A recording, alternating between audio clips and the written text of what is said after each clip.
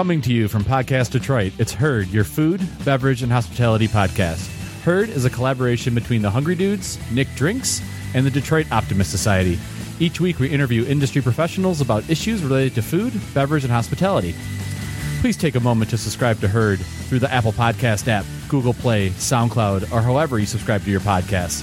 Write a review and let us know what you think. For additional content, including awesome videos and photos, visit herdpodcast.com, like Herd Podcast on Facebook, and follow at Herd Podcast on Instagram. We appreciate your support and hope you enjoyed this week's episode of Herd.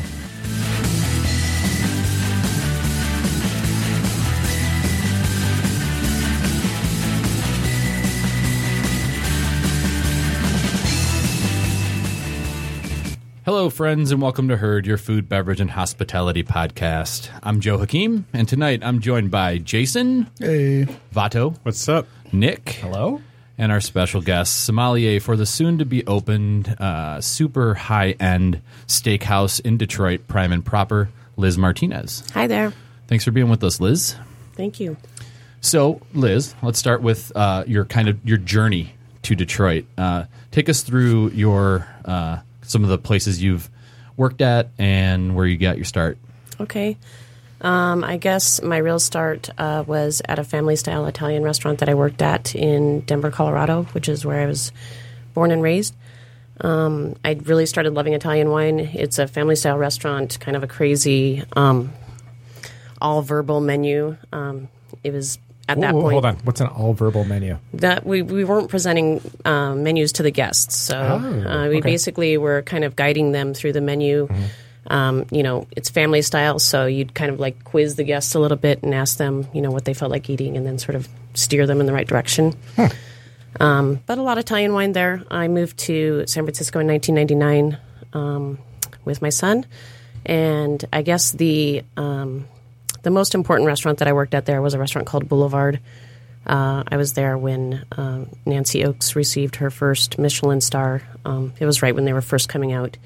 But it was a really fantastic restaurant. Our wine director, John Lancaster, was very inspiring to me. So I started thinking that maybe that might be a route I wanted to take. I was a server at that point. Very nice restaurant, high-end. I learned a lot about food and wine there. Really great culture. How does the awarding of a Michelin star affect business? Is it affected immediately? I don't even know how that really affected us because we were crazy busy every day anyways. But, it definitely, people took notice. They were talking about us. Nancy Oakes is a self-taught chef in San Francisco. She's a very interesting woman. Just kind of took it upon herself to start learning how to cook. She is married to Bruce Adel of Adel Sausages. So it's kind of like this whole thing going on there. But, it's San Francisco, so you have lots of beautiful produce and all these really interesting ingredients to work with. And that combined with her technique was just, a really interesting restaurant. It was beautiful and a great place to learn a lot about wine and food. So I moved to Chicago, I guess it was probably 11 years ago. My first job was with Rick Bayless. I was running Topolobampo and was the assistant som there. So that was a really interesting time. It was at that point that he became the first Top Chef Master, so it was a little crazy. That affected business more than the Michelin star. Absolutely. But, it was at that point it was a little bit different because you're getting a lot of like foodie groupies and things like that and, people that weren't really necessarily interested in coming in and doing our tasting menus versus, sign my book. Coming in and trying to hug him and, things like that. So I was sort of like security guard as well. I guess I should probably put that on my resume.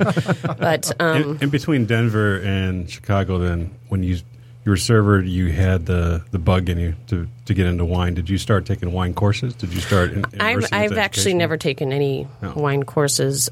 Most of what I've done is just reading and kind of tasting wines and studying. And at the point when I was in San Francisco getting ready to move to Chicago and I was realizing that this was the path that I wanted to take, I basically was reading anything I could get my hands on.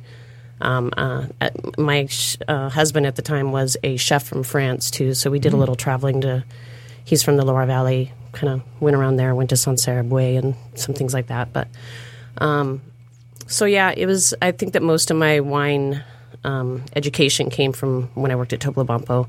The wine director there is super knowledgeable. And she really kind of like mentored me. We did a lot of, we would taste the wines in the back kitchen with Rick Bayless. Basically, each course of our tasting menu, we'd go drink 10, 15 wines to see what worked best. And kind of, it was a really interesting thing because you're pairing wine with different chiles and kind of like understanding how that whole formula works. And so that was, I would say, the most interesting time in my career for those kind of things. So you narrowed it down to 10 or 15. How would you grab those 10 or 15 off the shelf? Well, the wine director of the restaurant had this sort of interesting formula. You kind of know what types of chiles work with different grapes. So you could kind of like break it down that way. For instance, like Syrah with Guajillo is perfect. Pasilla Chile with Zinfandel. That was something that worked really well. As New Zealand Sauvignon Blanc or Muscatel with like a green tomatillo sauce or something like that. Those were all things that just kind of like naturally worked, and you would sort of play off of that kind of foundation and kind of take it from there, I guess. Neat. For people that don't know, just to go back 1 second to Vato's question, so is it standard for people to take courses to become sommeliers? Or is it, so for a guy like me, so I could just start eating and drinking, well, rather drinking wine, but I mean, is that the norm? Is it normal for people to take classes and go that route, or is that something that a lot of people I think it could go either way. I have taken the exams. I am certified. Right. But to get to that point, there are people that do prefer taking the courses and they learn better that way. But I was in an environment where I was learning every single day, and I was kind of like reading every day and just kind of, I think I was a little obsessed for a while. But, being in that environment and kind of working around that every day was something that was instrumental in that, I believe. What were the kind of things you were reading? Is it books, magazines, everything? Yeah, books, magazines, whatever I could get my hands on, when I was taking my intro course, at that time they were actually giving us books. It was a book called Sales and Service for the Wine Professional by Brian Julian. And that was, it sort of covers everything. It's very broad. It talks about all the different regulations in Germany and kind of breaks it down that way. But also, like, as a somm, especially when you're taking your certified, you have to know your spirits as well and kind of know some classic cocktail recipes and things like that. So that all-encompassing book was really important, and I read that back to back. I was, like I said, a little obsessed at that point. So wasn't there cigars on the test at one point too? There were cigars, but okay. That's like upper level. I think that might be advanced or even master.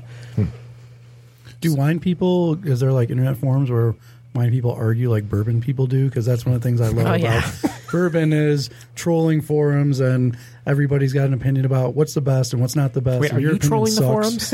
Yeah. I'm asking I can't for tell a you friend. my pseudonym right now.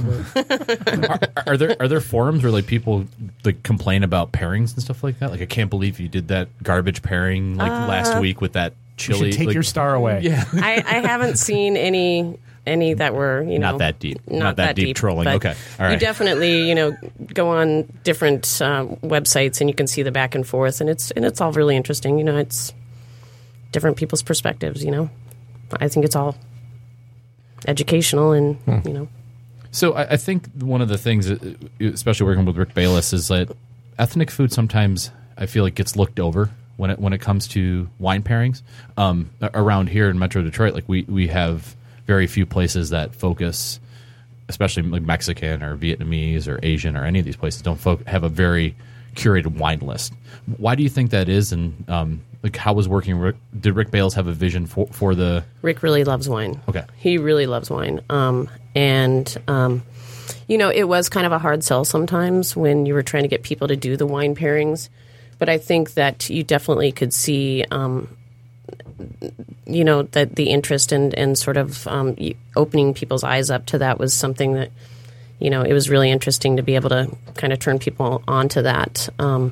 We did travel to Mexico a couple of times. I was able to go with him on, I think, 3 or 4 of the trips. And so we went to Pujol, we went to Paxia, and we did their wine pairings as well. And that was pretty eye-opening, really interesting. But they were using all Mexican wines, so. Wow.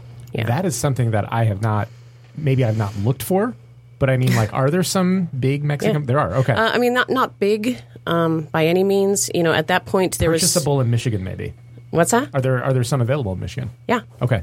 But I think so. Basically, the best Mexican wine, in my opinion, comes from Baja, so it's a very similar climate. It's Mediterranean in climate, but there's also an interesting kind of population of Italian immigrants and people like that there that understand the climate and see that there's potential there.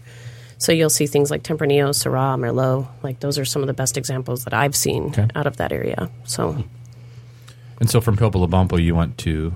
I ran an Italian. I hadn't run my own wine program at that point, so I ran an Italian wine program at a small restaurant called the Florentine in Chicago for a while, and it was a little quiet for me, especially after working at all these crazy restaurants and kind of like, I guess I'm a glutton for punishment, so I. I decided to pursue the job at the Purple Pig, and they were really excited to have me. So I took that job on, and that was a big learning experience. It's a very large program, including ports and sherries and everything. We have 90 glass pours there, or I had. So that was what I was managing. And what years were you there? I was there. Let's see, up until the end of March, I guess. 4 years. What is that? 2013. Okay. No one said math was required. Yeah, I don't. No, I'm just curious if I ate there when she was there, and I think I did. Yeah, so. I mean it's a pretty extensive program. No domestic wine whatsoever. So coming here was kind of. Whose thought was that? I think that was just the original, kind of like it's Mediterranean food. Oh, got it. Okay, all right. Let's kind of stick with that, and that makes sense to me. I feel like bringing domestic wine into a restaurant like that doesn't seem. There were wines that I selected because I knew that they would be more appealing to somebody that drinks domestic wine, but that was just kind of part of the job. You have to try and make sure that you can please everybody and not necessarily educate everybody and try and force things on people. So, did you struggle with costs because everything was literally imported? No. Okay. No. In fact, because of the volume, you know what I'm saying? Like I was able to sort of streamline that pretty quickly. Okay. It is, when you're doing that many glass pours and you're doing some more obscure wines, you have to kind of like understand what's moving and what's not moving, and kind of take it from there. Mm-hmm. So that was an interesting lesson for me. But, one of our hottest sellers was a Croatian red, Babić. It surprised me sometimes what people were willing to try. Like it was mostly tourists there, but a lot of adventurous people would come in there. And my staff was great. I really tried to sort of be a cheerleader for them and motivate them to try and create experiences for guests. So we played around a lot, and that was a fun part of my job. So let's step back. And the Purple Pig is a very quite famous, right? Yes. And so it's right on, is it on Michigan Avenue? Michigan Avenue, yeah. On the water, right? It's right on the river, right? It's not on the river. No. Nope, never mind. No. People think it is, though, all the time. You're not the only person to think that. So, that was the Yellow Pig where Nick ate ill-advised adventure to the waterfront. Yeah. So Mediterranean focus. In terms of like business, like how many covers and like what kind of like weekly volume were you doing? We had I keep saying we, I don't work there anymore, but Purple Pig had their busiest night last summer when I was there during Lollapalooza. And that day we did 1,120 covers. Yeah, so we were basically getting our ass kicked every day. So I did that for 4 years. And so you said you had 90 glass pours. Yeah. And so how, on a rotational level, like how often are you rotating in and out and like usually running out of something, rotating something in? And what was the range of prices as well? It was a lot of juggling, mainly because of the volume. You definitely had to anticipate that people were just going to run out of things. Like people were excited when they got a glass pour there because they're like, great, we're going to run out of this, because we want to sell this. Or, but in Chicago, you can also haggle a little bit. So I was able to get some really good pricing and kind of talk to people and, flex my muscles a little bit. So that was really fun. But, like I said, you're running out of things left and right. It was not an easy job. And you're definitely always trying to think of something interesting or, something that you can get the staff to get behind. And so it was a lot of juggling. Here's an industry-style question. All right, when you're doing glass pours, are you doing every server has a specific kind of level that they're going to on the glass? Do servers have options to over-pour a little bit? Are they No, in fact, we had those little jugs, Testers. the 5 ounce, 8 ounce. As you bring it out the table and pour it. Yeah, and you can, Gotcha. yeah, I mean, we were doing that table side, except for bubbles, which when I got there, they were pouring them out of that, and I was trying to do some bubble preservation, so I nixed that and told them they had to pour it right into the flute, and that was the end of that. But what you're asking about the glass pour pricing, sometimes you could get some really good value from like Portugal and things like that. So you could get an $8 glass of wine there, sure. But then again, I was also using the Coravin, and my most expensive glass pour was probably El Nido, which was $50. So I tried to like cover that whole range. I always kind of believe in that something for everyone type mentality. Like I said, I don't like to force things on people. I'm here to create an experience for people. So how does someone navigate? I'll use Hopcat as an example. Hopcat has 100 and some odd beers on tap, right? And their menu is essentially like a Bible or some type of large, like burdensome menu. And it's hard to kind of get through all the types and figure out what you like and the differences between sours and stuff. So how is with 90 glass pours? How do you present that to someone, especially someone who might not know a lot about wine, and kind of tell them it's going to be okay? We'll guide you through this. Yeah. Well, I mean, there was definitely a lot of it had to do with the education of my staff. I had wine class every 2 weeks. And I would just kind of, we'd taste through things, talk about the tasting notes, and then I'd be like, who's drinking this? If somebody comes in and they're asking for this, will they like this? And we would kind of like have an in-depth discussion about that, so we would know kind of like how to navigate people or steer them in the right direction, which is something I'm definitely going to have to do at Prime and Proper, because I have some weird things on the list. So we'll see. I hope it works. But So if you also think about going to a restaurant that has a deep bottle list too, for wine, Or a deep cocktail list. or a deep The cocktail sugar- list, or a deep whiskey list. Yeah, I mean, when people come to the sugar Yeah. house as a bartender, I mean, sometimes you just shut down. You're like, there's 130 cocktails here. Like, I can't deal with this. And then it's up to Or you have a the default, bartender yeah. to, well, sure. Or some people come in, they already know what they want. Right. But, if you haven't been there before and you come in and you could look at the list and just be like, wow, this is amazing. Or, overwhelming, rather. It is amazing and overwhelming. And then just be like, hey, work me through it. And then that falls on, like you're saying, training people up so that they're creating that experience for the guest to say, great, now you're in my hands. I want you to trust me. I want to get you the right experience, yeah, and it's I've always said too that I think creating that confidence in your guest is how you're going to get them to listen to what you say, and that allows you the opportunity to create experiences for people. I mean, obviously not everybody's going to be adventurous, so Sure. it is what it is. But I'm here to make people happy, and It's a challenge, but a reward as well. Right, Once you get exactly. that, once you earn the trust of somebody, you've got it. So that's how I always I try love to that. approach it. So now you're in Detroit. You're at Yes. Prime and Proper. And Yes. Prime and Proper is a restaurant that I think that we haven't seen the likes of ever, right? The kind of scale and scope of what's being presented, at least in the kind of lead up, is pretty amazing. For the Yeah. people not as smart as you, can you tell people, like, give people the background on Prime and Proper? Well, that's what I was going. That was my question. Oh, good. See, all right. So yeah, so the So the background on Prime and Proper. yeah. Oh, you're asking me. Okay. Well, my boss is Jeremy Sasson. He owns Townhouse Detroit and Townhouse Birmingham. He's a very, very smart man. I think that he's trying to do something different and kind of create a hospitality culture. It's definitely going to be part of our brand, but seeing this from the ground up has been really interesting, because I'm seeing how we're going to try and do something different for our guests, like enlightened hospitality, if you will. The Danny Meyer. Yeah, for sure. Yeah. But I think that, there is going to be a lot of development, people that haven't actually experienced that before, including our servers, bartenders, people like that. So we're going to be developing a lot of staff. But, it's taking a look at things and kind of seeing how we can create the best experience for our guest, from beginning to end.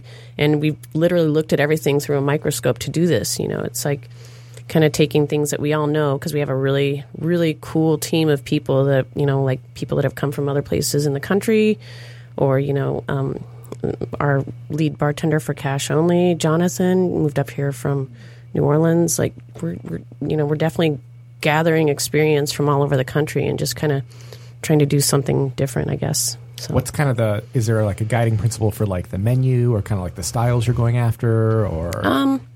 Well, Walter, our butcher, he is going to be doing dry aging on premise. So we'll have, these really kick-ass steaks. First of all, we have some crazy grill that I've only seen pictures of. That's an epic photo. It really is. And, I've kind of they've tried to explain to me a little bit how that works, and I'm just going to let them do that. I don't necessarily need to be a part of that, but... So we have that, and our chef, Mike Barrera, and Ryan Prentice are both really talented, and they're definitely going to be trying some new techniques and things like that. So we'll have steaks and, all the steakhouse classics, but they're going to be doing like a dry-aged duck. There's going to be a lot of really cool sides, and I tasted a lot of the food, really big tomahawks and lamb chops and things like that. And, it's really good. They're talented. So I think the one of the with a steakhouse wine list, you have I at least have a focus of big California cabs and like these kind of like wines that I myself wouldn't want to necessarily order a bottle of. Yeah. And, so how do you dispel that? That was actually kind of hard for me, especially because I'm definitely an old world wine drinker because I haven't worked with domestic for so long. I definitely had to re-educate myself in terms of domestic wine, what people are drinking, what's relevant, what's not relevant, those things. Jeremy was also able to get me some back vintages on some things, and I worked really hard at getting some back vintage cabs as well. So, you are going to see a lot of steakhouse classics on the list. But for somebody that wants to come in and try something old world, I love Brunello, so there's a lot of Brunello on the list. I think Sangiovese is really great with steak, so you're going to see a lot of that. I'm bringing in some back vintages of Chateau Moussard because I think that'll be really interesting with some of our dishes as well. And what's Chateau? Chateau Moussard is an iconic Lebanese producer. I think they've been producing wines in the Bekaa Valley for 70 years, something like that. But really?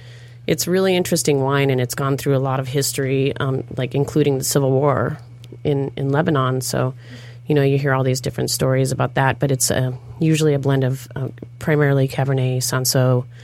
Sometimes you see a little Syrah in there, but that's kind of the focus, and they age really well.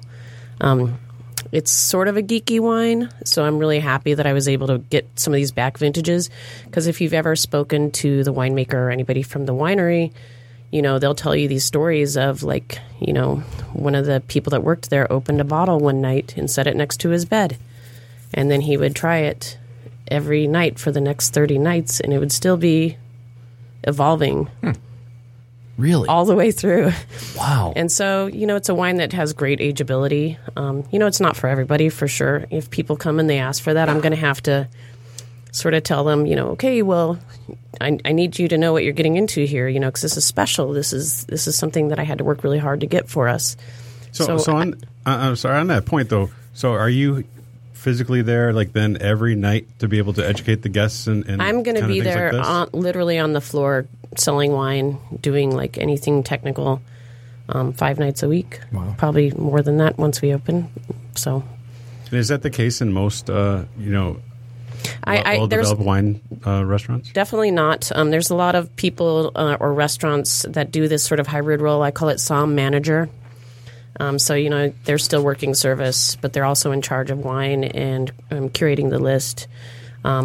I was actually talking to a SOM here a couple of weeks ago, and he was like, this is something really special for Detroit because nobody has done that here. There's nobody that's just hired a dedicated sommelier just to do that job up until now. So, he kind of likened that to sort of what's going on in Detroit right now, how things are growing and how there's a rebirth and how there's actually a place that's committed to the wine and the program and just kind of so. Is there going to be what you mentioned earlier at the Purple Pick? Is the approach something for everybody at Prime and Proper too, given the what we've talked about, the luxury? Yeah, yeah. Like I said, it was kind of hard for me to get re-educated again in the domestic wine world. But I also know that people that are going to come there and they're going to be looking for that. So I'm looking for the best examples that I can of domestic Cabernet. We have a pretty extensive Bordeaux list as well. But I also tried to put a little bit of my touch on things. So, like for instance, one of our glass pours is going to be this Assyrtiko. I brought you guys to taste tonight. Talk a little bit about that. So this is a wine from the island of Santorini. The grape is called Assyrtiko. I liken it to some really just pristine, precise Chablis. No oak. It's almost like licking a rock sometimes. It's a lot of like lemon oil, really great acid. But the cool thing about this wine is, it's on this tiny island in the middle of the Mediterranean, and it's like so hot and so sunny there. But it's also the place where there was like one of the largest volcanic eruptions in human history. So if you go there, the soil is literally 3 stories deep of volcanic ash mixed with sand and pumice stones, and there's no irrigation on the island. So the only way that these vines get any water is from the nocturnal fog that kind of soaks into this ash on the soil. So that's really cool. But also, they have to train the vines into kind of a basket in order to protect the grapes because it's so hot and so sunny.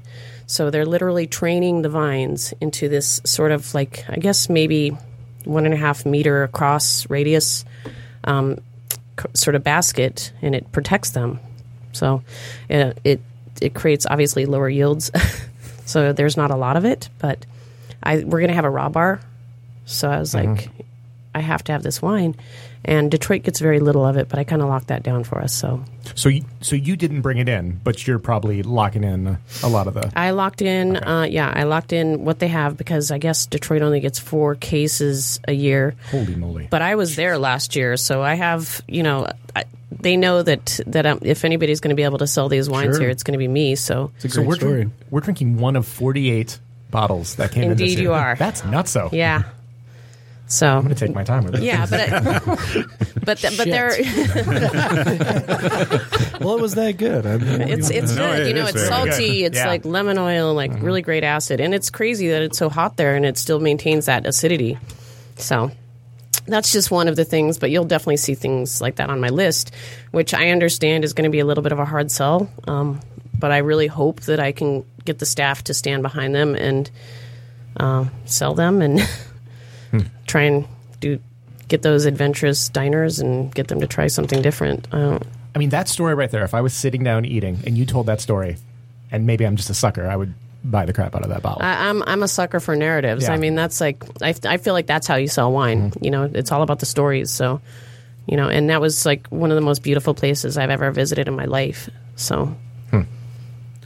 But you've got, like you said, you've got to count on your staff sometimes. You can't always physically be in every single place at every single time, right? So, like, somebody else you have to trust or train to be able to communicate that same...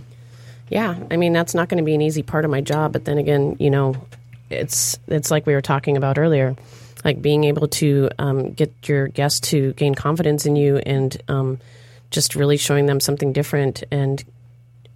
that's exciting to me. Yeah. That's what I'm in this business for. So the recent Food and Wine article, and you say the best way to get to know your town's wine inclination is to drink all around town, and I really love that. Tell us what you learned about Detroit and how it has informed the Prime and Proper menu. And you're probably still drinking all around town, right? I still am. Yes. Well, thank you. Well, it's a good problem to have. It is. I need to go home more often, but I really liked that people were willing to take chances on some of the wine lists here. So, for instance, when I first got here, I live really close to Wright and Company, and I really respect what Kat does there. So I was really that was the first place that I looked, and she sort of was doing the same thing that I was talking about. Like, we might not have a Chardonnay by the glass, but you might like this instead. And so she was serving a Savoie White from France instead. And that's the kind, you have to be able to build that bridge for people. And so I thought that was really interesting that she did that. And then I went around to a few other places, and I was, I think the cocktail scene is really fantastic here, but the wine lists, there are people taking chances. And I think that Detroit's still in this place for wine where there's not a whole lot in the market. I think that the vendors were sort of playing it safe for a certain time, and now it's getting better. But people are definitely kind of playing around with these more obscure varieties, and it's kind of like that's what they had here. So, how do we create that bridge for the guest and try and like make them try something different, because this is what we got. So for people that might not know, wine does not face the same restrictions. It's not part of the Liquor Control Commission. We've talked earlier about how our market suffers sometimes from being able to have access to different spirits and the range of spirits that other larger markets had. So can you talk just a little bit about, for people that might not know, about what is the process of sourcing a wine, or how you have access to anything? It's up to you, or what are you counting on for that? There's a few different things.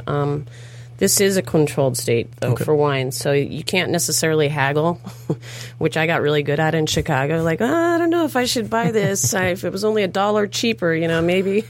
So I can't do that here. But if it's not in the book and you bring it in, can you haggle on price then? Not necessarily. I mean, there's a set price. But they get nationally or something. Well, yeah. I mean, for Detroit, and I understand that that's in a way trying to make sure that people are making their money or whatever here. But I feel like it definitely affects people maybe not that well, because the consumer ends up maybe spending more money because people can't get a better price on their glass pours. Maybe I don't know. That's speculation. You can only bring in so many cases. What do you mean?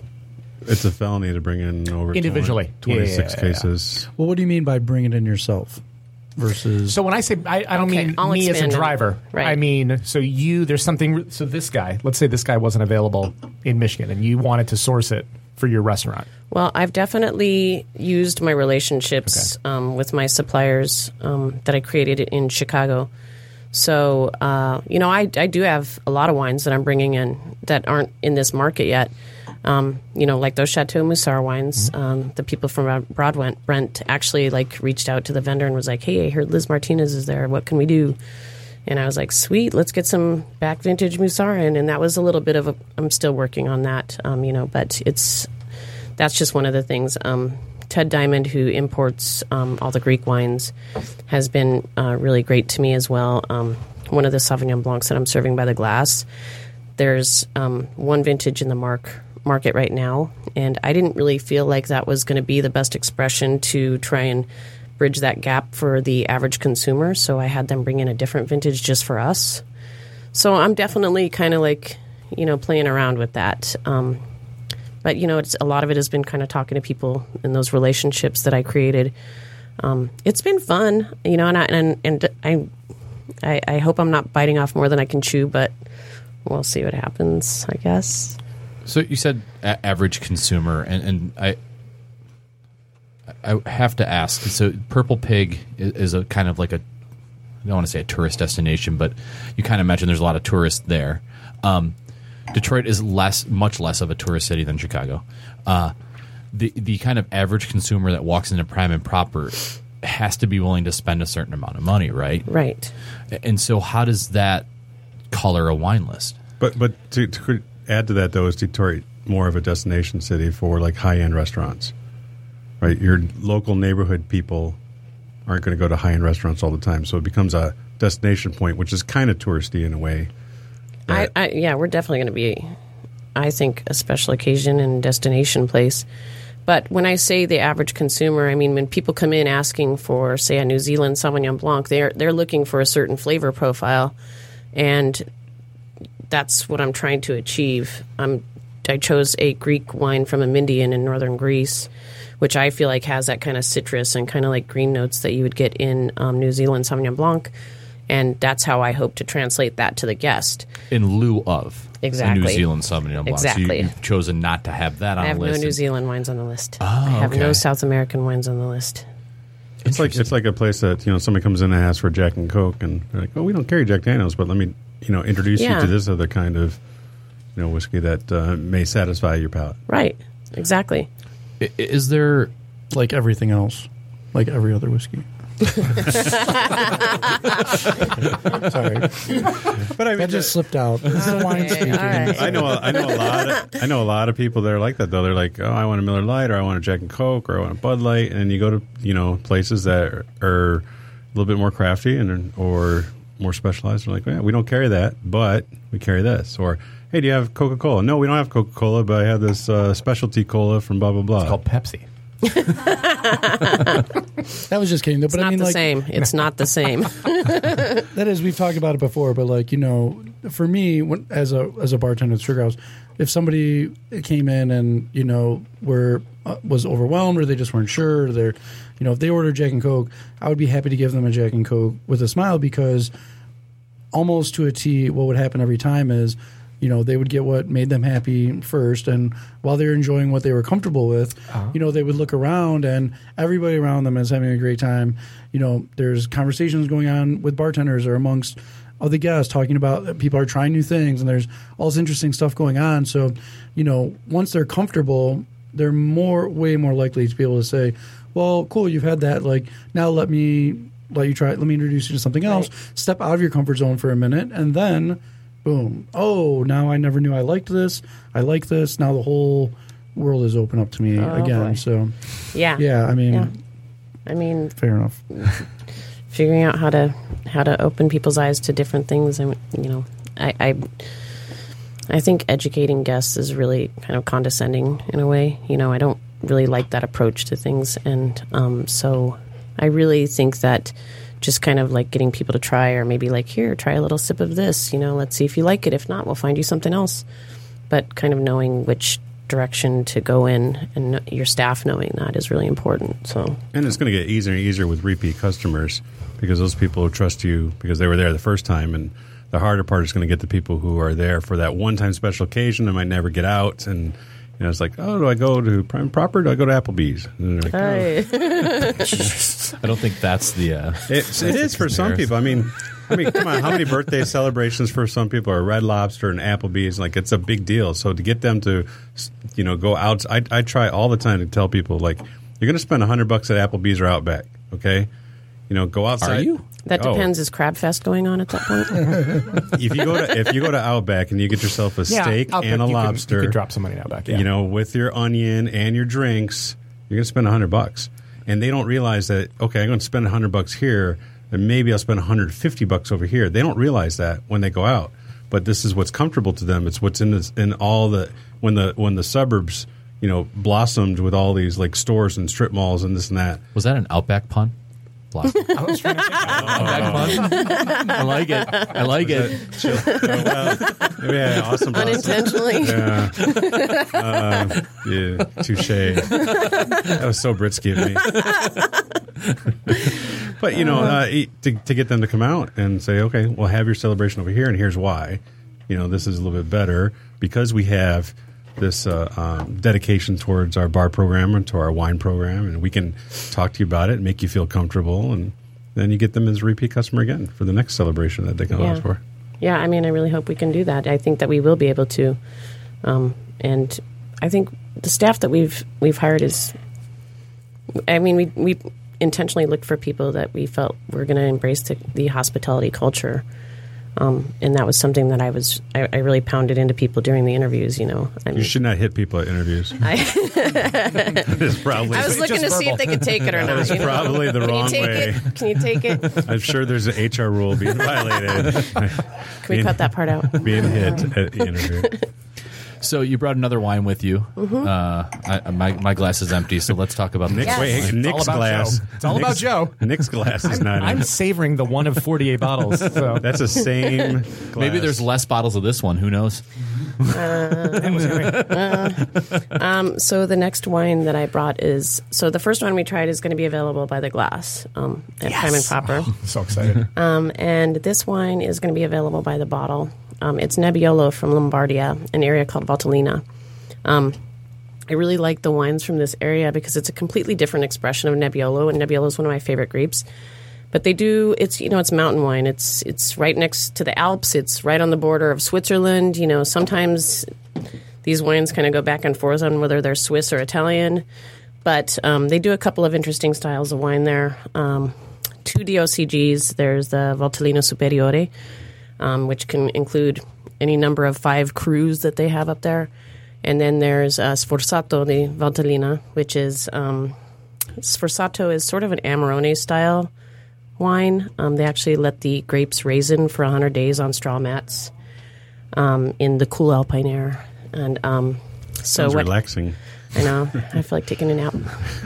But so they dry out, and instead of like creating more concentration of sugar and everything like that in the wine and fruit, it actually kind of accentuates the structure and the acid and the aromatics of the wine, which Nebbiolo is. I think it has some of the most incredible aromatics. Can you hear that pouring? Yes. So this Sforzato, that's not what we're drinking, but the Sforzato is really interesting because it kind of focuses a lot more on the aromatics and the structure. This one is from one of the crus there called Sasella, and the producer is Mamete Prevostini. So this is also an area where there's like super steep terraces, and that's where they're growing the grapes. They have to use helicopters sometimes to get the grapes. It's so hard to get to these grapes that they're spending, I think I read a statistic that was 1,400 man-hours per year per hectare.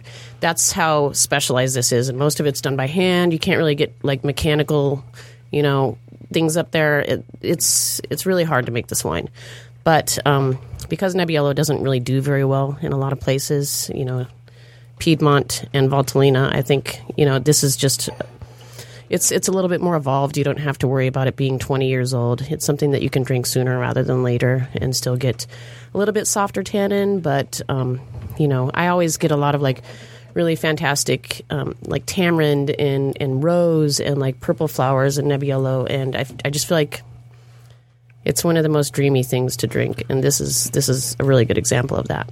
So if I walk into Prime and Proper and I'm looking for what is this in lieu of? Is this in lieu of something, or is this on its own? It's on its own, I guess. But if somebody wants to drink some Nebbiolo and they don't necessarily want to, spend $100+ on Barolo or Barbaresco, this is something that you could drink right now. I think this is going to be like, if I remember, like $65 or something. Awesome. I mean, it's Amazing, yeah. It's great. It's evolved. You know what I'm saying? It's I looked for wines that you can drink now for the most part on the list. You can't necessarily do that all the time on restaurants, but this is something that's going to be great with our food, like with our duck that we're going to have.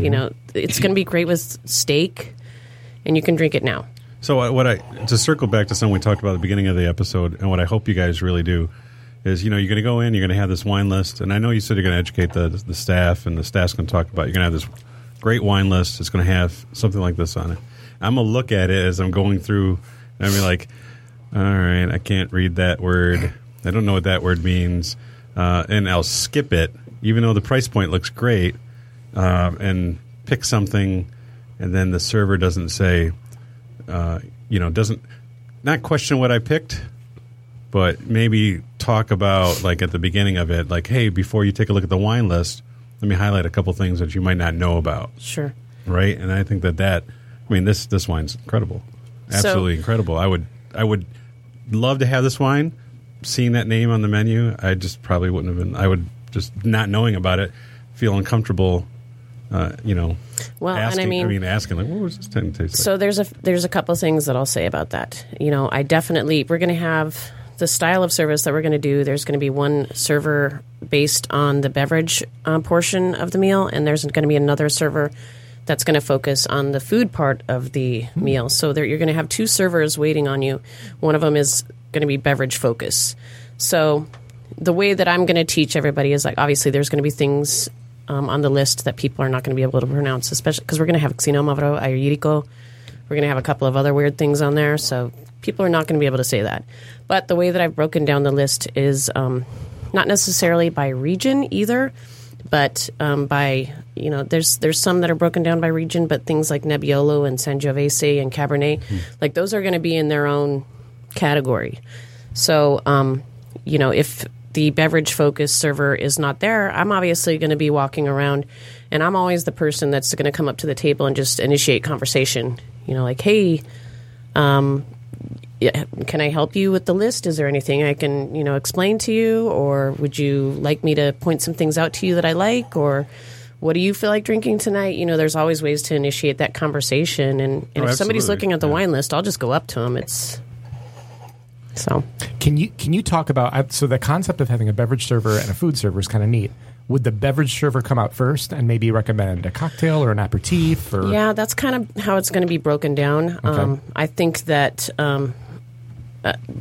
initially you're going to want to try and get them both there at some point really close to each other at the beginning of the meal.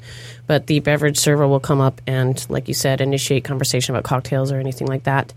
And then in the meantime, the food server can kind of like get bread service started and things like that. Or but that, if you break it down that way, then you have at least the beverage server can sort of mark for service, bring the wine glasses over, start getting the table ready for, me coming over and decanting something or whatever. And then, the other person's going to be marking each course or, taking plates and like bringing the right utensils or whatever. But it's going to be that specialized where, I think that it's going to be hard to miss any points in the cycle of service. Neat. What is the size? How big is Prime and Proper? Like how many tables or seats? I roughly? think with the patio, it's going to be. I think we have capacity of nearly 300. Don't quote me on that. It's a good size. But there's That's upstairs. And that's cash upstairs. only is Cash smaller. only is a lot smaller. Yeah, Not 300. definitely not. You're not. There's no way you're getting 300 people in there. But we also have a private dining area downstairs that's completely surrounded by temperature-controlled cabinets, and that's where all my wine is going to be. I think there's like 2,600 bottle capacity down there, so that's pretty cool. So with that size of a restaurant, the thing with this method of service that you guys are going with, my head went immediately to the kind of length of time you expect a table to be there. Is there, and I know you're not even open yet. Maybe I don't think you've either stopped opening yet. So like, what is there a goal time already talked about, or are you letting people hang out all night? I wouldn't say there's a goal time, but in particular, like most restaurants with any kind of like specialized service, you sort of kind of, I guess for parties of 4, you usually expect 2 hours or so, and that's kind of like the mark for 2 people, hour and a half. 4 people, 2 hours, 6 people, 2.5 hours. That's kind of like just for most restaurants, that's kind of what you expect. Any nicer restaurants, obviously not Outback or Applebee's, but Applebee's has good wings. Out there. shots fired. Shots fired. I will say, don't forget Chili's. So how did your Outback feud start? Well, It blossomed from No, Nick, I saw you at the Olive Garden with that unlimited bread bullshit that was going on there, and just noshing at bread and salad. There's going to be a cocktail on Nick's Instagram tomorrow called the Blossom. don't tempt me. so yeah, I mean, being able to drive service is kind of an important part of that. So, we have 2 really, really skillful dining room managers that are going to be like kind of on the floor pushing that all the time too. So, it's driving service and not letting service drive you is always something that I've said about running a restaurant. So, Do you have a part in cash only at all? no. No, nothing. Well, I helped Jonathan choose the wines, the very limited selection of wines that they're going to have down there. So Jonathan's in the room with us, by the way. hi, I Jonathan. think he has his own bottle of wine too. He does. It was a totally different bottle of wine. So you had the 90 wines by the glass at Purple Pig. What are you going to have at Prime and Proper? What are you looking at? We have 30, Okay. 29 actually. There are no domestic wines on the white side of the list whatsoever.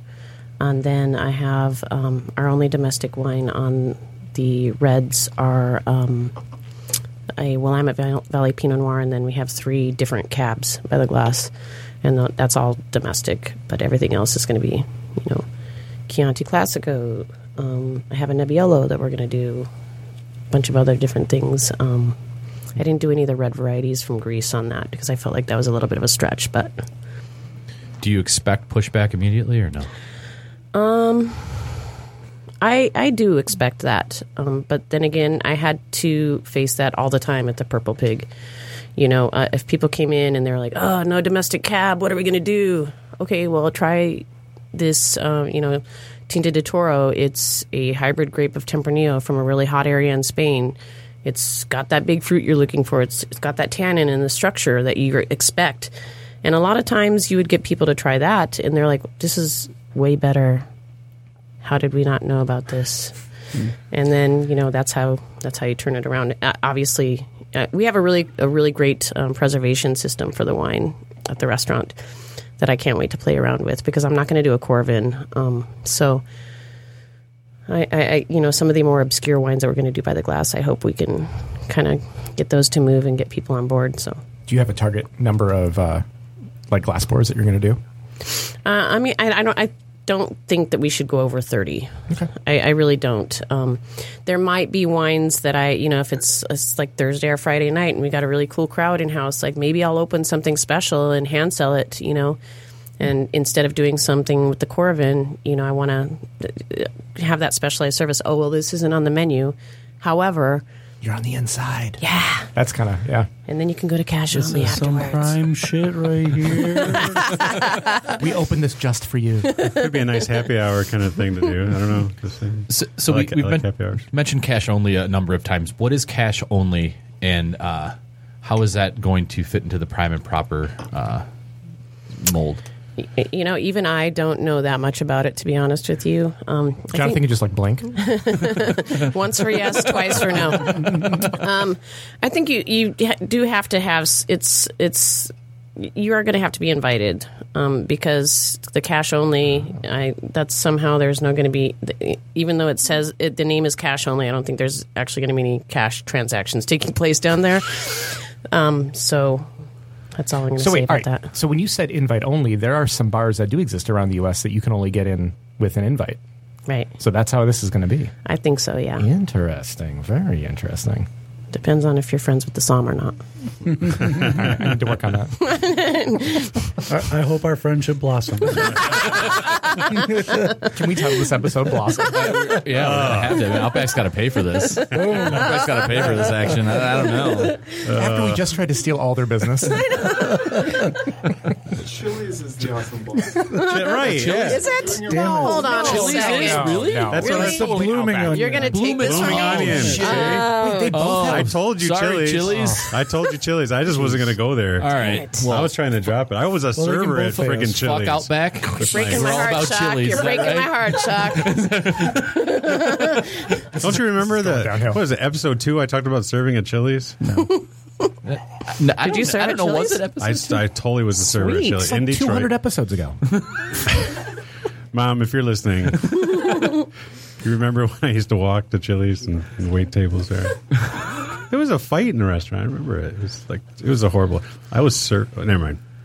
Never mind. I've seen fights in some nice restaurants, too. So that's, working at Chili's, that's not Well, necessarily Luciano had a great story. Yes! about, Oh, that was such a good story. Baca. Yeah. Well, anyways. Was that on mic? Or was that Anyway. off? That was off mic. Anyways. Wow. What had happened was Anyone listening have a hint? Can you mail it to Nick Brisky?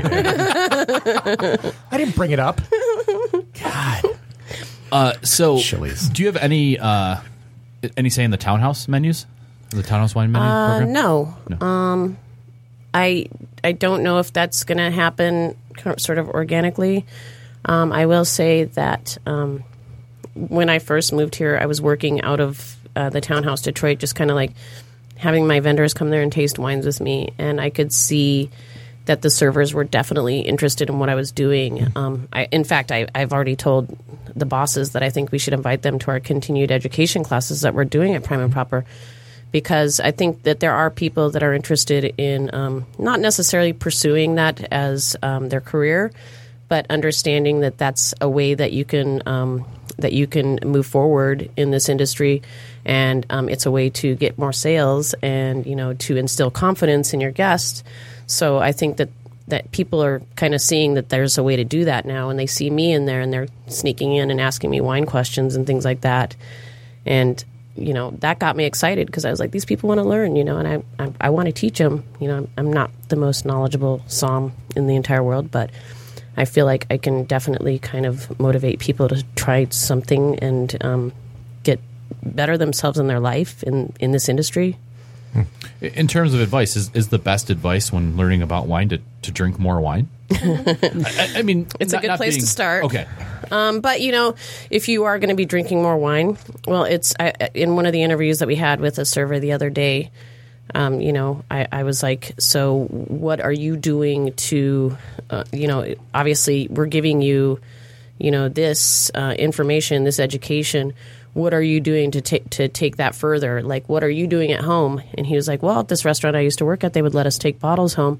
I was like, okay, so what are they doing beyond that? Are they asking you questions about the wine? Are you going home and drinking the wine and reading about it? Are you, you know, taking notes on the body and the structure of the wine, talking about aromatics? Like, what are you doing? And he was kind of like, oh, that's a good idea.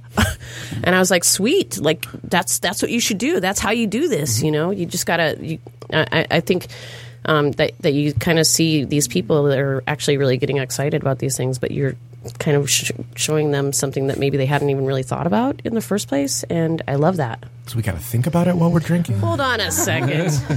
Maybe take some notes. Is there like a notepad with like different like, I don't know, indicators, like you said, aromatics or body, and is there like a notepad someone can download online to take their own wine notes? Well, there is on the Guild of Master Sommeliers website. They have is that open? Is that behind a paywall? No. Okay. It's a grid that you can actually look at on there, and even you do have to subscribe to some of this stuff. Yeah. Or listen to their podcast. Yeah.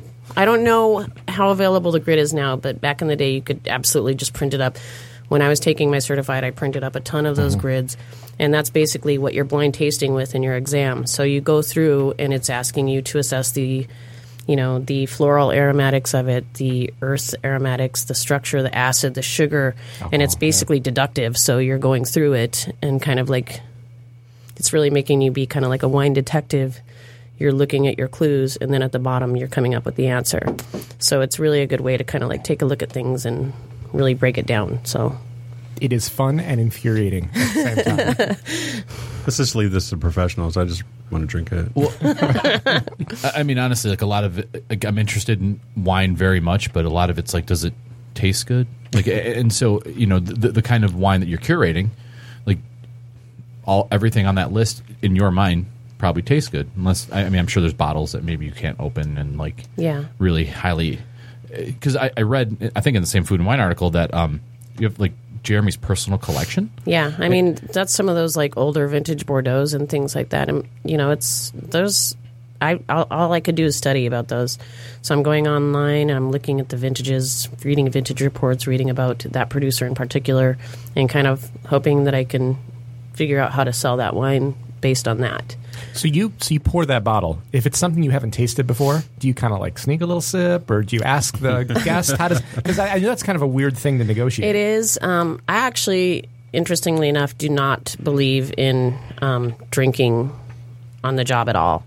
If somebody gives me something important to sip, I'll probably set it aside until I'm not in service anymore, because I think that you should always be on point when you're interacting with your guests, and I never want to be in that situation where I'm not able to answer a question because, you know, I drank some wine, you know, assessed some wine or whatever.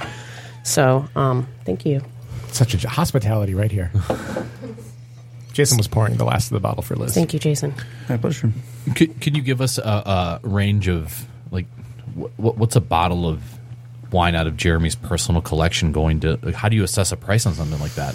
Again, I was like going online and kind of like seeing what similar bottles are priced at, you know, so I'm kind of getting an average and sort of taking it from there. Or, you know, sometimes Jeremy, you know, knows how much he paid for it and he'll tell me, but that's pretty much how it's gone down so far. A lot of studying online, and I'm making flashcards for some of these older Bordeaux and things. But yeah, in terms of pricing, going online and just looking all over and seeing what other wine lists are pricing them at, what you're going on Wine Searcher and things like that, and seeing what the average people are paying for it all over the world, because they'll give you bottle prices from everywhere and see what people are paying for it, and then just kind of hope that you can. The interesting thing about collectible bottles like that, though, is that if somebody's buying that bottle, they know how much it costs. Okay. So, because my next If question you can was, afford it, you don't have to ask, kind of thing. Yeah, I mean, if you're looking at an 82 Bordeaux, I mean, it's Does that transcend the idea of like the food pairing too? It's more of the experience or the idea around drinking something like that. I mean, we have the food pairings. I went through with Chef, and we kind of talked about what we thought we should pair with certain dishes.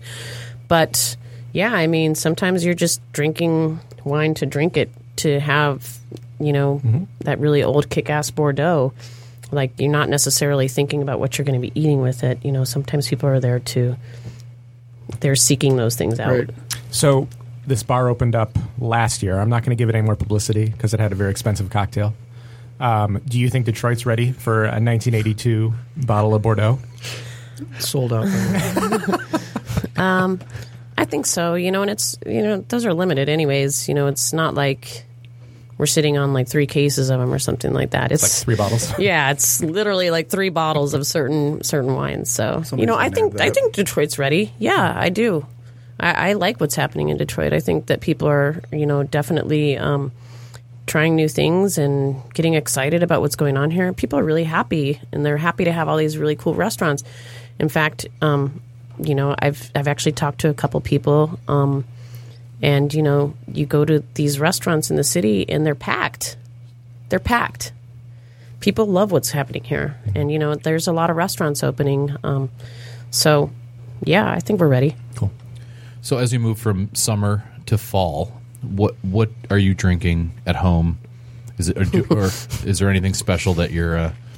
Is it even wine? Are you drinking bourbon? It's funny. I was just talking to Jason about this. I do have quite the fondness for mezcal. So, me too. I love it. I really love mezcal. I wouldn't say I necessarily drink that at home, but if I can find good mezcal, I was just up in Toronto and we drank some really cool mezcal that was aged in amphora, and I like that kind of geeky stuff. But if I'm at home, I'll drink rosé all year long. I was going to say, is there like a hot version of rosé? We've got the frosé, the summer frozen rosé. Is it like the mold rosé? Gross. You heard it here first. No, there's fuller bodied styles, but I'm to be honest with you, if I'm drinking wine at home, I don't want to be thinking about it too much. So I'm usually drinking a really well crafted French Chardonnay or a really lean rosé. I'm sitting on the couch watching Game of Thrones or something. I don't want to be like, I don't want to be sitting there thinking about what I'm drinking. I just want it to taste good, Zombie dragons. Yeah, what? Spoiler alert. Ice dragons. I'm not there yet. Spoiler alert. I've never seen an episode. If you haven't watched it, then too bad. Right? You should have watched this last episode. That was pretty cool. Too bad. This wedding is coming up that I'm really excited about. Oh, geez. Hey, just look at the White Walker. Look at the White King and see if he looks like Bran. I don't know. What are you? What are you Hold doing on a right second. now? He totally looks like Do Bran. not get me started. He totally okay? looks like Bran. He totally looks like Bran. Jonathan is so geez. angry right now. Hey, God. they have a connection. I don't know. It's All the right, Matrix. I have something to say about that. But that's for another. That's for the another next night. podcast coming out. All right, Liz, where can people find you online? Online. What's your Instagram? My Instagram is Wine Nomadic, like nomad, NOMADIC. Mostly because I've just moved so much in the last 25 years or so. I've been in 4 different cities. Yeah. Is there an opening date for Prime and Proper? We're going to start training, I think, mid-September. So this is happening. We're all kind of been getting busier and busier at work. And That tile is amazing. oh my God, it's beautiful. You should. I can't wait for you to see it. Jeremy really has paid a lot of attention to detail, and it's really impressive. Cool. And is it primeandproperdetroit.com? Is that the Yes. website? All right. Well, Liz, thanks for being with us. Thank you. Until next time, dine well, friends.